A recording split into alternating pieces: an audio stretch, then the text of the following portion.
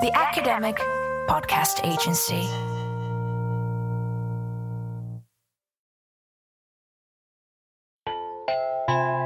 Episode 3, A Forest for Future Generations.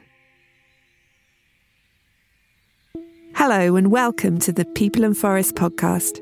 This is a podcast for anyone who wants to learn more about our relationships with forests, why forests matter to us, and how new ways of thinking about nature and rights could help us protect forests for present and future generations. I'm Dr. Helen Dancer. I'm a senior lecturer in law and anthropology at the University of Sussex, and for the past few years, I have been researching relationships between people and forests in England and globally. In this podcast, I will be sharing with you some of the insights I have gained through my research on our relationships with forests, nature, and rights over the past few years. In this episode, I'll be introducing you to some of the cultural legacies of England's ancient forests and new legal ways of thinking about how to ensure a healthy environment and the well-being of future generations. The Queen of the Forest. The Knightwood oak is the New Forest's most famous oak tree. Known as the Queen of the Forest, it has stood tall in the heart of the forest for an estimated 500 years. Ivy crawls up its deeply textured wide trunk, while the numerous high branches form a magnificent, delicate and capillary-like crown.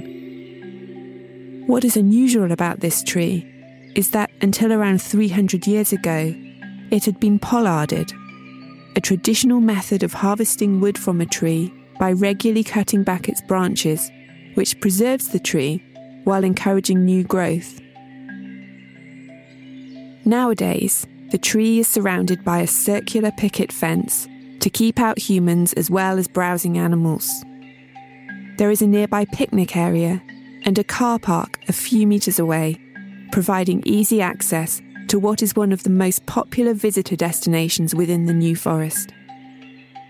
Without the fence to protect it, browsing animals and recreational pressure would undoubtedly pose a risk to the life of this centuries-old tree.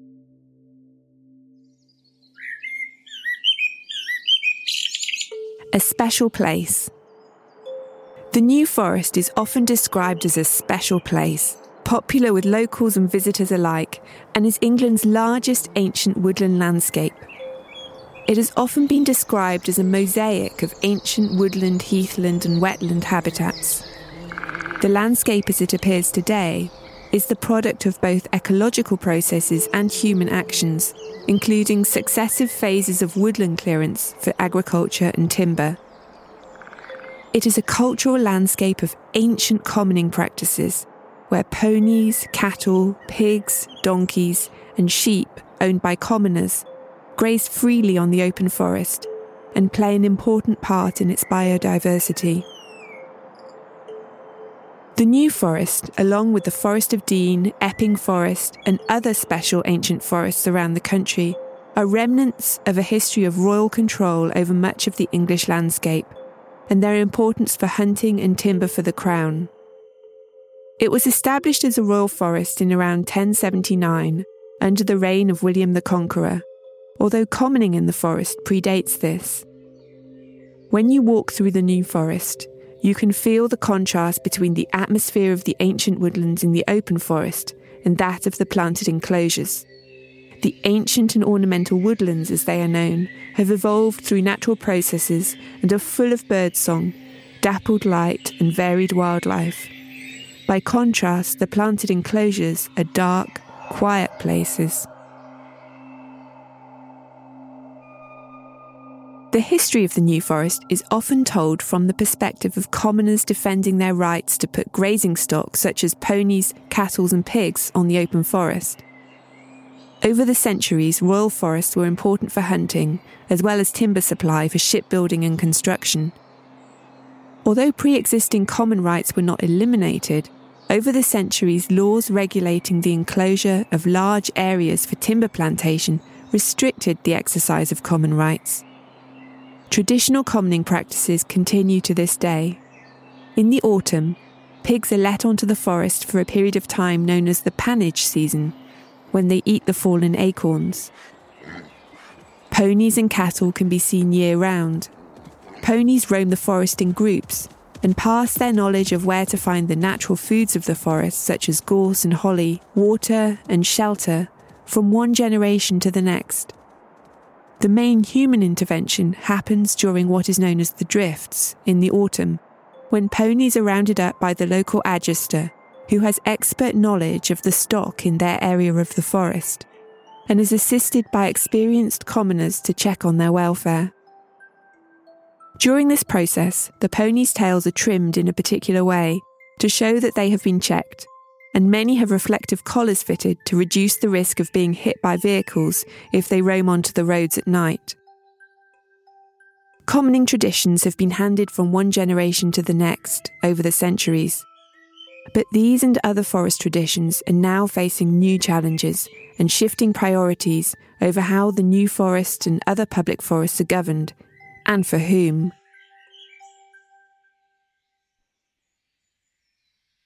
In recent decades, the emphasis has shifted increasingly towards recreation. But the ongoing need to protect the forest's cultural heritage and biodiversity now has to be managed against a backdrop of a growing local population, second home ownership, and demand for affordable housing, as well as increasing visitor numbers. These social and economic changes have brought new challenges in managing relationships between people and the forest. Shared values.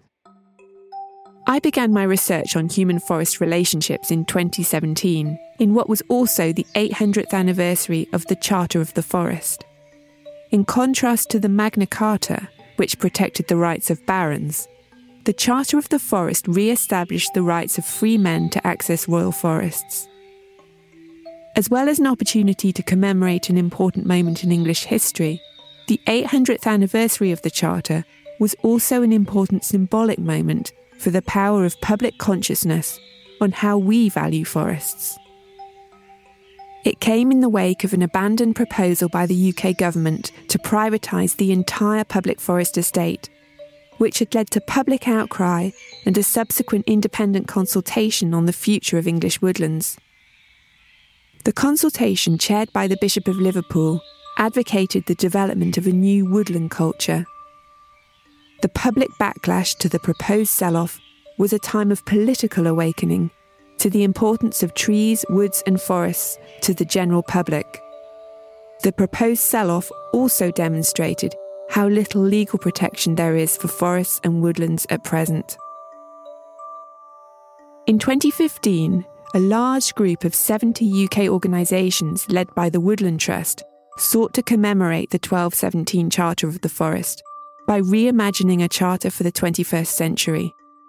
Over 60,000 tree stories were collected from people around the country, which together helped to define our publicly held shared values towards trees and woods and set out a vision for the future. The 10 principles of the Charter for Trees, Woods and People highlight the importance of protecting the ecology of trees and woods and the opportunities they offer for human inspiration, innovation, and well-being for present and future generations. At the head of the Charter, the spirit of these 10 principles is captured in the following words by poet Harriet Fraser. Natural treasures, in roots, wood and leaves, for beauty, for use, the air that we breathe. Imagine a wood starts with one small seed. We're stronger together, people and trees. Our human footprint. Over the centuries, the way we think about public forests has changed. Recreation and conservation have become increasingly significant. Humans have long been part of complex and interdependent forest ecosystems, but there is no doubt that many modern-day recreational uses of forests have put the ecology under pressure. This was brought into sharp relief during the COVID-19 pandemic, when our freedom to meet indoors was curtailed and people flocked to natural places around the country to connect with nature and each other. Whether as locals or visitors, everyone who sets foot in a forest for recreation leaves some kind of footprint. During my research in the New Forest before the pandemic, I heard many concerns expressed about human disturbance to forest ecology. For example, in spring and summer, dogs allowed to roam off the lead could be a risk to ground nesting birds. Pressure of visitor numbers in popular parts of the forest meant parking on the verges caused damage to rare plants in a site of special scientific interest. Some visitors, excited at the sight of commoners' ponies, were feeding them, which put the ponies at risk of illness, traffic accidents, and behaviour change. Barbecues in tinder-dry parts of the forest posed a fire risk. In autumn, wildlife photographers keen to get the perfect image of a majestic New Forest stag could become a disturbance to deer during the rutting season, while rare, red-listed species of fungi were being illegally picked to extinction for commercial purposes. There were year-round risks to animals and plant life caused by littering, cycling at night and off tracks, and traffic accidents involving animals on the forest roads. The exceptional ecology of the New Forest ponds and rivers was also at risk from pollution and recreational pressures. How do we protect landscapes? Partly in response to these challenges, and in recognition of the forest's importance as a biodiverse cultural landscape, in 2005 the New Forest became a national park. As with many governance decisions in the history of the New Forest, the national park designation at that time was welcomed by some and criticised by others. The main legal benefit for the environment was the high level of planning control that comes with designation of a national park.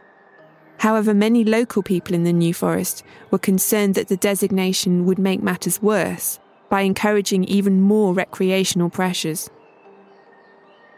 All national parks in the UK are governed in accordance with two statutory purposes and a duty to consider the economic and social well-being of the community.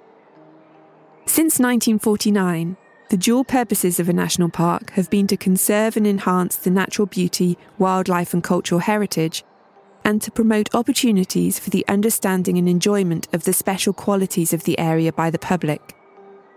These two purposes can often come into conflict. So according to a principle known as the Sanford Principle, set out in the 1995 Environment Act, where it appears that there is a conflict between the two purposes, greater weight should be attached to the purpose of conserving and enhancing the natural beauty, wildlife and cultural heritage of the area, than to the second recreational purpose. While this may be the theory, in areas of pressure on the environment such as the New Forest, the balance between these two purposes is hard to manage in practice. In 2019, an independent panel reviewing the nation's protected landscapes and chaired by Julian Glover made a series of recommendations, which included a proposed revision of the two purposes of national parks. The panel's recommendations on the two purposes placed emphasis on nature recovery and biodiversity, as well as introducing the concept of natural capital alongside cultural heritage. As to the second purpose, the panel emphasised the importance of social inclusion, connecting all parts of society with these special places, as well as the nation's health and well-being. In response, the government has largely accepted these recommendations, reaffirming the Sanford Principle on how to navigate between the two purposes, with new explicit mention of biodiversity and driving nature recovery. However, somewhat in contrast to the language of tree stories and principles in the Charter for Trees, Woods and People, the government's response to the Landscapes Review says that the principle of natural capital should be included to capture, quotes, the societal value of nature in our protected landscapes and encompass a broader range of ecosystem services, end of quote. How do we live these shared values in practice? Policy concepts such as levelling up, nature recovery networks and natural capital are driving current political agendas for change. But how can we live shared values towards our relationship with forests in practice? It feels like something more is needed. During my fieldwork interviews in the New Forest, I learned that before the forest became a national park, a voluntary body known as the New Forest Committee developed a local principle which became known as the Forest First Principle. The core of the principle was that, quote, the special qualities and unique character of the forest must be conserved for their intrinsic value and for the enjoyment of present and future generations, end quote. This principle recognised that the needs and future of people and the forests that they lived in and visited were intertwined and depended on both a healthy local economy and a healthy ecosystem. We can also see the spirit of the Forest First principle's concern for the intrinsic value of forests and generational equity in new emergent rights-based language on future generations and a healthy environment. In 2015, the Government of Wales passed the Wellbeing of Future Generations Wales Act. Central to this act is a wellbeing duty, which requires all public bodies to act according to the Sustainable Development Principle, which ensures that the needs of the present are met without compromising the ability of future generations to meet their own needs.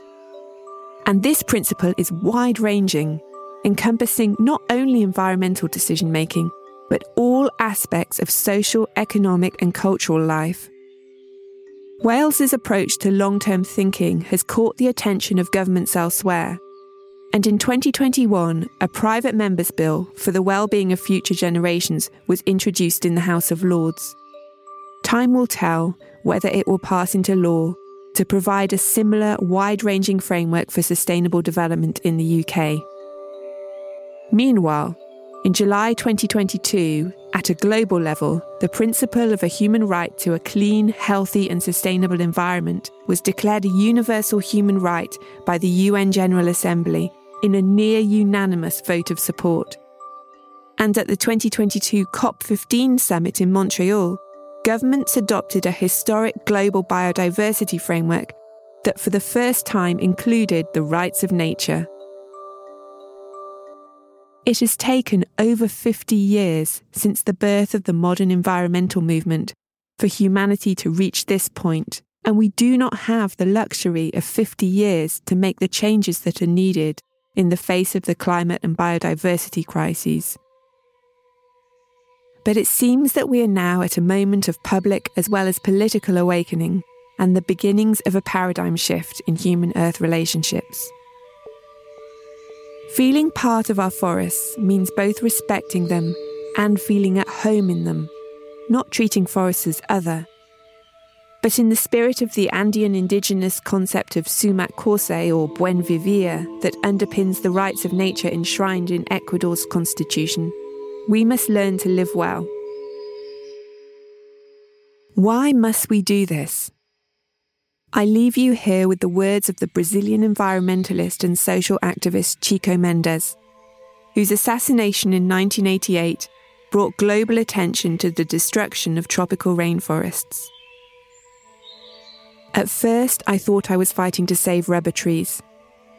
Then I thought I was fighting to save the Amazon rainforest. Now I realise I am fighting for humanity.